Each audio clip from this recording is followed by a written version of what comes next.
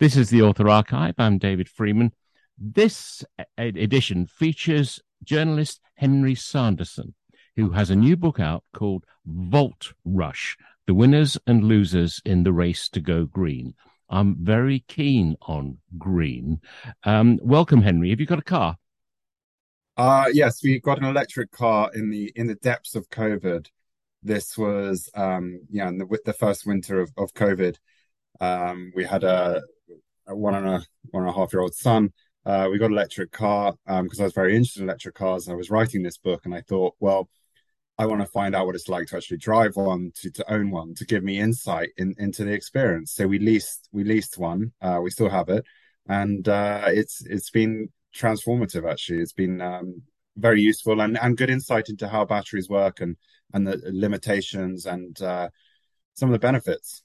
Well, yeah, I've got one from the very earliest years. I've had mine for 7.5 years. It's plugged Mm. in now. And so Oh one wow. one feels smug as you drive around the countryside. Yeah. You feel a cut above because you're not emitting any carbon dioxide. But your book shows me that actually I have a lot to be guilty about and to worry about. Yeah, the book is trying to say, everything about solving climate change is about speed and scale, right? I think those two words are important because we need to scale up clean energy and electric vehicles so that we make a meaningful difference to carbon dioxide emissions. And we are past that tipping point now where sales are really accelerating. But my point is to say, as you scale up to this size to meet this demand, we also need the supply chain to be looked at, to be cleaned up, and to be aware of what's going on. Because I felt very strongly that before uh, clean energy and sustainability, for so many years we've just ignored supply chains behind our products. We've offshored everything. We've offshored the consciousness of them. We've haven't given a damn about sort of the hidden pollution in these supply chains. There's a academic who uses this phrase, ecological shadows, that sort of spread around the world based on our consumption. And I think many people have just ignored that. But now, when a product is clean and green, as you say, as a consumer, you're buying a clean green product. We need the supply chains also to be clean and green. And also there's a lot of geopolitics behind the supply chain, which Well, we could get into. But yes, no, I want to. But you start yeah, your book. One of the things you go into is at the beginning of personalized horseless transport. yes, Henry Ford and Edison. Edison is a bit yeah, of a hero because he invented the first recording machine, but he yes, was that's right. involved. He was involved in battery technology, and he Yes, was trying to produce a battery with a range of 200 miles, and they still are. yes, This still continues. yeah. So I find the history just absolutely fascinating, where you had this real what if moment in history where the beginning of the 20th century, essentially all these technologies were jostling for market share. You had steam cars, which you had to obviously fill up with water. You had electric vehicles, and you had the internal combustion engine. And at the beginning, the internal combustion engine, you had a big crankshaft, right? So it wasn't the most convenient technology. But there, electric vehicles at one point had a meaningful market share, sort of over 40% market share. So there was this moment where you could realistically see the electric vehicle as, if not being dominant, then at least having a use case, right, within cities or within. There was even electric taxi cab company which sort of leased the vehicles. So there was this point where it could have taken off, and it was just a sad moment where battery technology just wasn't quite there.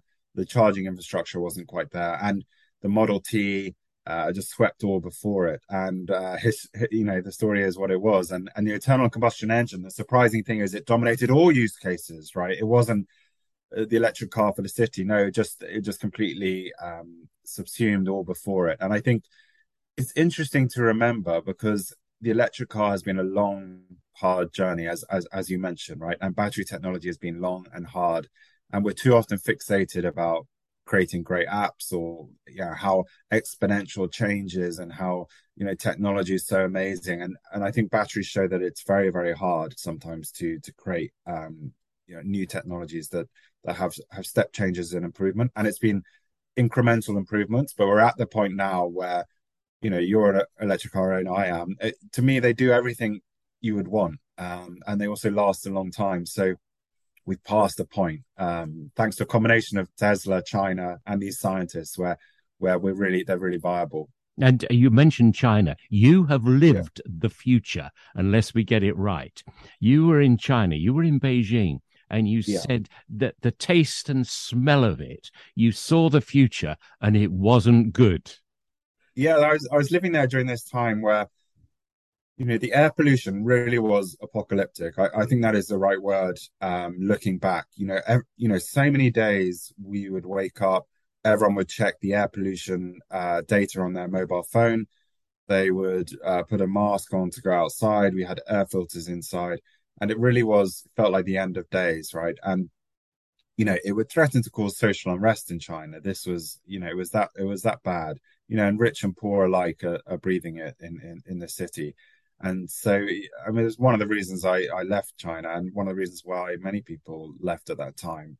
It was literally unlivable, right? And I remember children in their schools, they played under these domes outside, to protect them from the air. I'll never forget that. So it was interesting being there at that time because it showed that this internal combustion engine growth was unsustainable for a country like China, the population in China, and they hadn't even got close to American levels of car ownership, right? So this is a huge problem, and also many Chinese consumers were following the route of American consumption with buying SUVs and big cars. So it really, I think, was a huge problem. And electric vehicles solve so many issues for China: the air pollution, the cutting reliance on oil imports, and also the technological dominance. This shift to clean energy means jobs. It means economic growth for the companies that can produce these things and produce batteries. So it satisfies so many of China's aims in one nutshell. But we've somehow got to change people's perceptions. Where I live in the English countryside, there isn't a public charger for quite some Yeah, way. And the perception is, oh, that's just for other people. It's not for us. yeah, No, we don't want a wind farm, do we? Oh, we don't want solar panels. There's a sort of yeah, resistance digging your heels in. I mean, you're a journalist, Henry. yeah. How do you change people's minds? Well, I think it's important to remember that this energy transition is a policy driven one, and governments are saying, sales of petrol vehicles are going to be banned by 2030. We saw California recently come out with that. So policy is driving a lot of this, and I think yes, you have the early adopters, right? You're right. Early adopters in cities who are keen to have electrics for many reasons, and then we have the most people who resist it or think it's for someone else. But I think the way policy is going, people are going to have no choice, right? And also, I think if you've got that policy deadline in your mind, you think, well, if I buy a new car now, how am I going to sell it in the secondhand market, right? In 10 years time or 6 years time when these things are banned, right? And also you're going to have more creeping regulation against internal combustion vehicles. So I think you reach a point where consumers are like, okay, now I might as well get an electric, because if I buy a petrol one, it'll be worthless, right? Whereas I think a few years ago it was like a lot of people said to me, "Oh, the next car I buy will be electric." Now I'll get a petrol car. The other huge thing is cost, right? Which is a lot about what my book talks about, which is getting the cost of these things down. They're still too expensive. Yeah. Just a bit of science, a bit of chemistry, a Yeah, bit of physics. The battery on my car yeah, works lithium ion. And that was yes, the big breakthrough, wasn't it? I mean, 100 years ago, it was all lead acid. lead acid. That's right. But now it's lithium ion, ION. Yes, Some people in the same sort of business as us put lithium IRON, but yes, that's that's wrong. different. Yeah, Different. yeah. So, yeah, It's lithium ion because these are the lithium ions that flow through the battery, carrying the charge that makes the battery work. And lithium is is perfect because it's very light. It's one of the lightest metals. So you want something light. You want to save weight, and it's also a great carrier of Charge. electrochemical, of charge. So it works in all senses. And I think the original battery had lithium metal, which is a very volatile substance in lithium, pure lithium metal. And that's actually going to be probably the future of batteries because it's the most energy dense material. But now lithium is baked into the cathode of the battery with these other metals I talk about, nickel and cobalt. And essentially, it's like a bookshelf, and the lithium ions move between the cathode and anode and back again. So does this mean if you are the owner of some land that's got lithium and cobalt and nickel in it, you're Yeah. going to become ludicrously rich?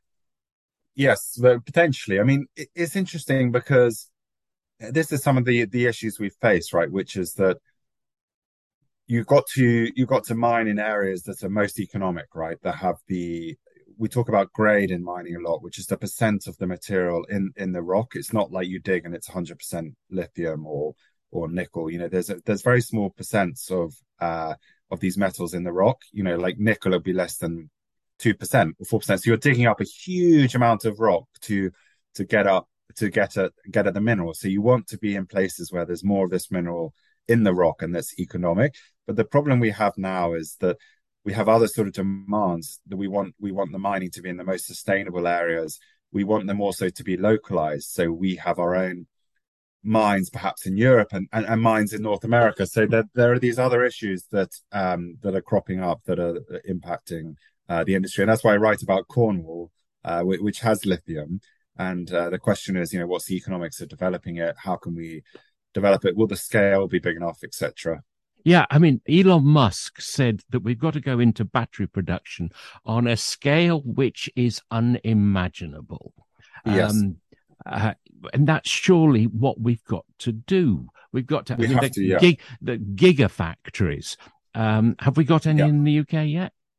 Yeah, so there's one being built there's one in Sunderland in the northeast, and there's another one being built up there. So we do have we do have one, and British Volt is a homegrown competitor is also looking to build one. But just to your point, I think you're right. I don't think people realize the industrial challenge of this transition because we not only let's say there's 1.5 billion cars on the road, we need to make those cars electric, but we need batteries to store renewable energy as well. We all know solar and wind is intermittent, and to better integrate it into the grid, often you need big container-sized lithium-ion batteries to help integrate this renewable electricity, and maybe just store it for a little amount of time, so that then it can go back into the grid. We've seen in California batteries are really playing a role now. So not only electric vehicles but renewable energy. So it's a huge growth story. And lithium, I understand. Cobalt, there's horror stories about cobalt mining. Of kids. I mean, we used to send little boys up chimneys to clean them. In the cobalt mines in Central Africa, they still send kids into places where I wouldn't like my children to go. Yeah, so cobalt is a real issue because over 70% now comes from the Democratic Republic of Congo. They're very geologically blessed with this incredible rich cobalt copper belt that they have near the border with Zambia. It spreads over the border. Obviously, the border is artificial. The Belgians mine this area, back in the day, and it's very near the surface. You can just dig by hand, and you can get to the cobalt and copper. So, of course, people go out and mine by hand for this mineral. But as prices increase, obviously more people go out. There's very little safety standards. Children, have been involved, are involved, and it has been a bit of a mess. And people are trying to clean it up, but it's a difficult thing to do because all around there's minerals in this area, and there aren't many other job opportunities. So it's a really tough thing because I don't think we need to say let's just get rid of cobalt entirely, because why shouldn't these people make money and be part of the green revolution? So I don't think cutting it off is the answer either. In this country, we now have a new king, we have a new government that is saying, why don't we become more self reliant on energy? I know, let's do fracking. Now, in my heart, I'm not very keen on fracking, but in my heart, can we do any of this lithium, cobalt, nickel mining here? Can we become more self reliant on this technology? Yeah, so it's a really interesting question, in that the West wants to be more self-reliant and wants to be, I think, diversified, is more diversified, right? We've seen with this Russian invasion what an absolute nightmare it is to be reliant on one potential adversary for supplies. And oil, of course, and gas is different to the minerals we're talking about, but still China has a sort of Saudi Arabia like dominance in the battery supply chain. And I think, yes, as I said earlier, Europe and US are looking at mines, they're opening new mines, but it's just, I would say that it's very difficult to open new mines. It takes 5 years minimum. You've also got issues with local communities, with permitting, with environmental impacts. So I think the will is there, but it's going to take time, and also what's the economics going to be of a lot of these mines? That's another thing to consider. Does that make you pessimistic, Henry? Not at all. I think it's not rocket science. We're going to do it, and the West is going to catch up. I'm not pessimistic. I just think it's not a case of catching up tomorrow. It's going to take some time, but we are seeing real government policy incentives now coming in. I mean, there's always a risk with government support in the US and Europe that you back the wrong horse or companies fail. Obviously, that is a risk, but we need the support to catch up. I do think that's true. In your book, you've obviously China, you've lived in China, and China seems to be future spotting and deciding to become players where the cobalt or lithium or nickel is, like in the Democratic Republic of the Congo or South America. The Chinese are there, or Australia, maybe are they there? What's so interesting about China is that they're actually not blessed with these minerals internally. They have some deposits, but they're not very economic. So China is also quite vulnerable to imports of these raw materials. So Chinese companies have had to go out around the world and buy up lithium, invest in cobalt, invest in nickel, which they've done in a really, really big way. And they've taken huge risks going into these countries. And even Australia and even Canada and Argentina now in a big way. So it is a fascinating case study where now you have the West going, oh my God, look, Chinese own these mines, these investments. We need to catch up. And there's sort of a shadow Cold War going on in a lot of these countries, and especially places like the DRC, the Congo. Just Western miners and Western investors were absent for so many years. Well, China came in heavily. Now I think the US is trying to re-engage there and try to improve standards, help Western companies come in. There's also a big question about this energy transition more broadly, which is that, what is the responsibility of the rich world? We're responsible for all the emissions, the most accumulative emissions. We need to, I think, help a lot of these countries. Rather than just ranting about China, maybe we need to go in and help these countries, help them, mine these minerals, process these minerals. We have some obligations to help them. They're also going to be vulnerable to climate change as well, right? So that's very important, I think. You have an electric car, I have an electric car. Are we close to solving the problem of big vehicles, the big lorries, railways? Are we close to addressing that? Yeah, so we are seeing electric trucks, but I do think you're right. This is an area where we need to see huge amounts of investment, because these are the big vehicles, these are the big emissions. We need to tackle this. But people like Mercedes-Benz are making electric trucks. Others are making them. It is coming. If you look around London now, most commercial vehicles will be electric, sort of delivery vans, things like that are very, very good to go electric. But we need the trucking industry to go electric urgently, and also buses. There is the bus technology available, right? And China's had lots of electric buses. We need governments to really accelerate that deployment, because you're right. Where are the emissions coming from? Which vehicles are being used day in, day out? It's not you and I. Most people don't use their car that much, right? So let's target the sectors that are frequently used. Is your electric car American? Yeah, we lease a Tesla actually, so it's the Um, uh, American. Mine's German. When both of Ah, us move on, will we both have Chinese cars?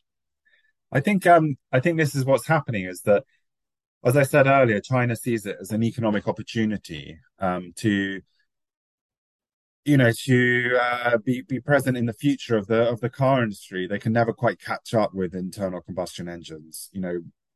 From the earliest days of China's opening up, when I first went to China, VWs, Volkswagen were the cars of choice, and then obviously more luxury vehicles, Mercedes, Western luxury vehicles. They've never quite succeeded in capturing global and Chinese consumers' attention, but electrics really are now, and it's fascinating to see within China now these that you've got these electric vehicle startups that are creating really sexy cars that consumers want to buy. And now they're starting to export vehicles to Europe, and I think Europe is the real beachhead in their global expansion. They see Europe as a key market that could be willing to buy electric vehicles. US, they're more tricky, but we already have Chinese, the MG. I don't know if you've seen these MG electrics Yes, I have. around. Yes. China bought MG a few years ago, and Rover and all that. So yeah, they're already here. I think I used to know MGs when they were made in Abingdon, and Yeah, I get a bit cross to see things purporting to be MGs, but that's just my prejudice. yeah. The book is informative and exciting. It's called Thank you. Volt Rush, and it's by Henry Sanderson. Thanks for talking to me, and congratulations on the book. Thanks so much, David. It's been great.